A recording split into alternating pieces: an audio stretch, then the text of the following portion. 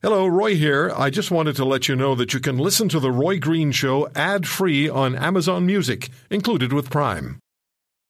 Your brain needs support, and new Ollie Brainy Chews are a delightful way to take care of your cognitive health. Made with scientifically backed ingredients like Thai ginger, L-theanine, and caffeine, Brainy Chews support healthy brain function and help you find your focus, stay chill, or get energized.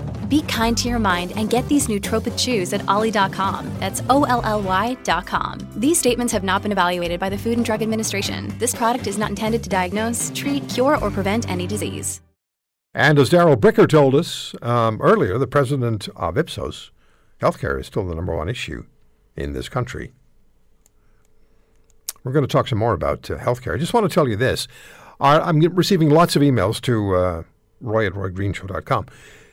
Where can we listen back to the segment that you just aired with the president of the Ukrainian Council and with Mr. Brzezinski? You'll be able to go to our webpage, which is now globalnews.ca/Roy Green. globalnews.ca/Roy Green. It'll be there for you to listen to and or download as you choose shortly after this broadcast ends. So let's get to the issue of healthcare. It is the number one issue that affects everybody. You ask people, what's the most important thing about being Canadian? What sets us apart? It's our healthcare system. Everybody will tell you that, or most people will. Yeah, not so fast, Bunky. Things are changing, and not for the better. So again, we spoke yesterday with the Canadian Medical Association president about what the CMA describes as the collapse of Canada's healthcare system. And today we're going to talk about nurses, as nurses across this country are burning out, quitting their jobs, or leaving for better paying jobs with more stable hours, perhaps in the United States or elsewhere. Nurses are also fearful, I read, about growing numbers of incidents of physical attacks as patients and their families take out their frustrations over the healthcare system failure on frontline nurses. Linda Silas is the president of the Canadian Federation of Nurses Unions. Ms. Silas will be attending the Council of the Federation meetings beginning in Victoria tomorrow. All the premiers and territorial leaders are there, and ultimately the provinces will administer health care in their jurisdictions. So, Linda, thank you for coming back on the program. It was so disturbing to hear Dr. Smart talk about the kind of trouble that we're in this country. We know, because I'm sure millions of us know somebody who is caught in a line somewhere, isn't getting the treatment they require, or cancer patients not being diagnosed quickly enough. From your perspective, how much trouble is our healthcare system in? And if you were to compare healthcare in July 2022 to healthcare in July, 2015, wasn't great then. How much worse is it now? Well, good afternoon, Roy. In 2015, we were looking to improve our healthcare system. Everyone was talking about improvement in mental health, home care, pharmacare. That's what I would have been talking on your show back then. What we're talking now is the survival of our system. Dr. Smart is right. We are very concerned as healthcare workers in the system. How can we treat patients? Can we treat people living in Canada with a system that is so understaffed? And some politicians don't get it. They think if they increase the bed count, that will work. Well, a bed is only a bed if you don't have the appropriate healthcare professionals to take care of the patient, and we're in a crisis right now. So let's talk about the nurses whom we represent. And I read a story the other day about a Toronto nurse who left St. Michael's Hospital because her work hours were just unacceptable. They were unbearable. And the stresses and strains that she felt.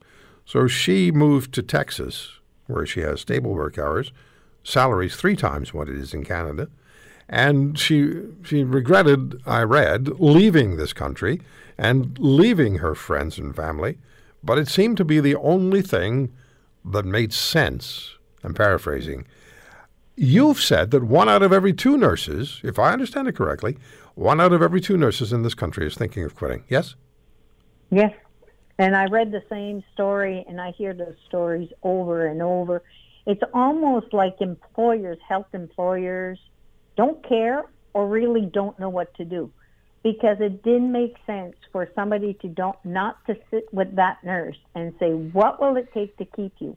I was flying from New Brunswick to Victoria yesterday morning, and a nurse, 60 years old, said, Linda, I retired. I couldn't take it anymore. And nobody even asked me if I wanted to stay, if they could do something to make me stay. And she has 40 years of experience underneath her belt. Wow. And that's what we're hearing every day, is nobody gives.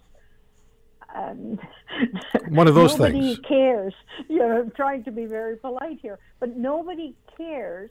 They see me as a number, and they force me to stay beyond my shift, not caring that I'm tired, not caring that I have a family at home, and not caring that I'm putting my license in jeopardy every time I work understaffed and overly tired, because something could happen to my patients.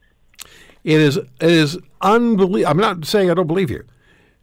It is unbelievable, within the greater context of the word unbelievable, that in our healthcare system, which is so stressed, and people are dying because they're not getting the treatment they require, that a nurse with 40 years experience, nobody even cares if she leaves.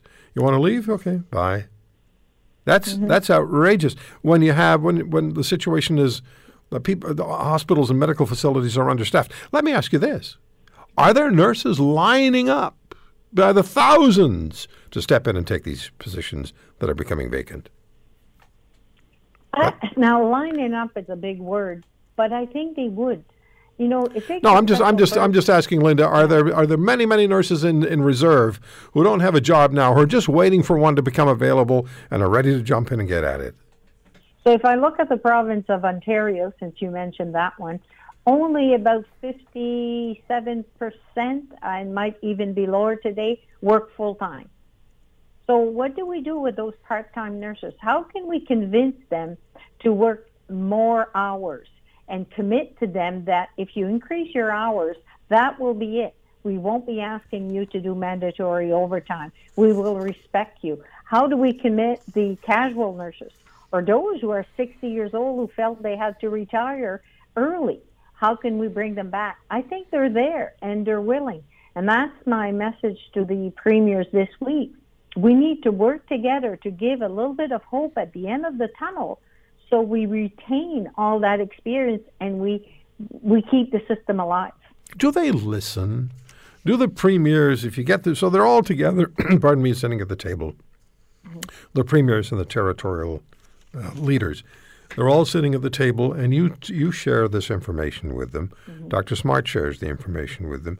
I'm assuming that somebody in their offices has already made them aware of the situation of healthcare in their province. Do they actually listen, or do their eyes glaze over and say, another submission, I can't take many more of these? In other words, is the patient and are the healthcare professionals getting the support and the representation from the provincial leaders that is required when you're there tomorrow? You see, they hear it from more than nurses, more than doctors. They hear it every time they walk down the street. We know that primary care, which means it's about 5 million Canadians don't have either a family doc or a nurse practitioner. They hear that every day.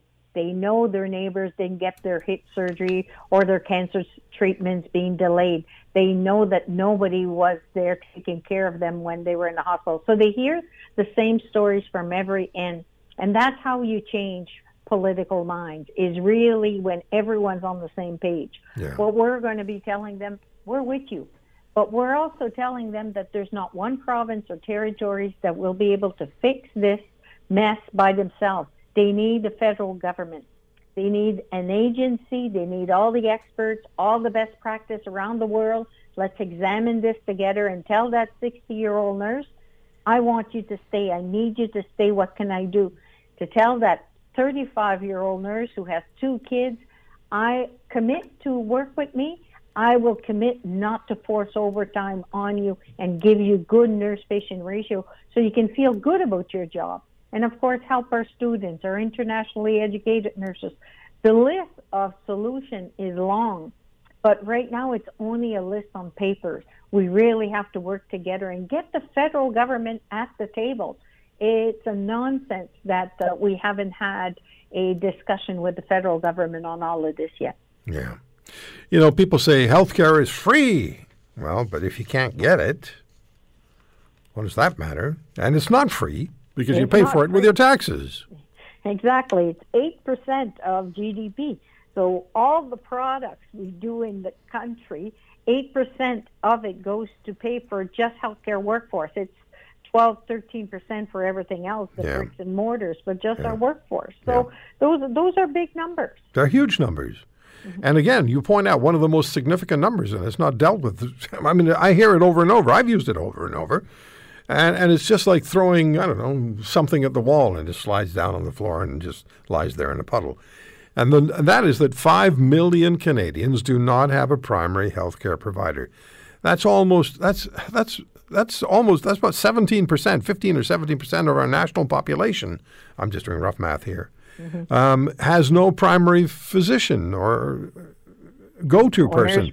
Nurse practitioner. So the whole system fails at the very first stop because they have nowhere to go. Where do they go? A walk-in clinic or an ER? Those are their options.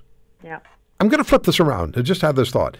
How long is it going to take us, even if all the things that you're going to suggest and Dr. Smart is going to suggest tomorrow and Tuesday to the premiers, how long will it take to get the healthcare system into shape where it's actually responsive to the needs of the people who pay for it, you and me? That's a question we can't answer, and it's funny because yesterday an accountant asked me that, and he just deals with numbers, and he says, Linda, when you give me the numbers of vacancy in one province and then versus the new graduates, it will take years and years and years. I said, yes, but what we need to do is stop the bleed. We need to stop the nurses from leaving, the 1 in 2, the 20% of all healthcare workers that are going to retire early. We need to stop that and then start looking at how do we do it better? How do we make it a better primary care, better home care, better mental health? The list goes on. And you know, what I really liked about your introduction, Roy, is that they're blaming it on the pandemic. But the way I see it is the pandemic also showed that when we were in a health crisis, the federal government stepped up and really stepped up and helped the provinces and territories. They need to do this in this health human resource crisis, and they need to step up. And our message to all the premiers and the prime minister is nurses, doctors, the other healthcare teams, we stepped up during the pandemic, and we're still there because the pandemic is not over.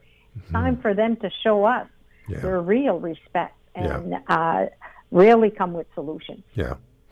So I saw an email. I was trying to find it, but there's so many coming in. And the person who sent the email said, well, one of the things we could do is just go and hire the best medical professionals in other parts of the world, pay them extra to come to Canada. But I'm guessing, you tell me if I'm right or wrong about this, but I'm guessing that medical professionals are at a premium, and Canada wouldn't be the only country. I don't even know if we're doing this, but Canada wouldn't be the only country trying to grab the very best of medical professionals from another jurisdiction. Not that that's necessarily fair, but that's how it works in the world. Would that be correct? You know, that there's a lot of people competing for the limited numbers of healthcare professionals who might be available. Yeah, you're right. But we also forget that we already have the best in the world working in Canada, from the best medical specialists to the best nursing teams and others. We just need to take care of them and respect them, and they will attract. You know, I always say retention recruitment, because if you can't retain your staff, you will never be able to recruit, and it doesn't matter the price. How many specialists did we recruit in community XYZ? They got their housing, their children, their spouses, got jobs, and they didn't stay because they couldn't do their job properly. And that's where we need to work together and say, yes, come and work in Canada. Come and work in my community, and I guarantee you, you will be the best doctor, the best nurse ever, because we're going to give you the proper staff to do it.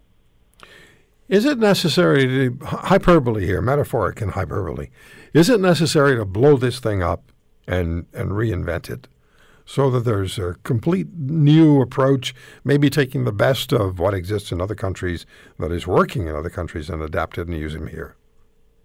Roy, maybe I've been around too long, but how many commissions have we had on healthcare? Yeah. 2002, the Roy Romano Commission. 2004 was the Health Accord, where it was health for the next generation, mostly dealt with the financial aspect. And then we hit a recession in 2008. We had the Wait Time Alliance. We don't need another study. We know what we need. We need primary health care. That is key, because we as individuals have to take care of ourselves to make sure we don't go in those hospitals. We don't go into those long-term care facilities. Yeah. So those are the basics.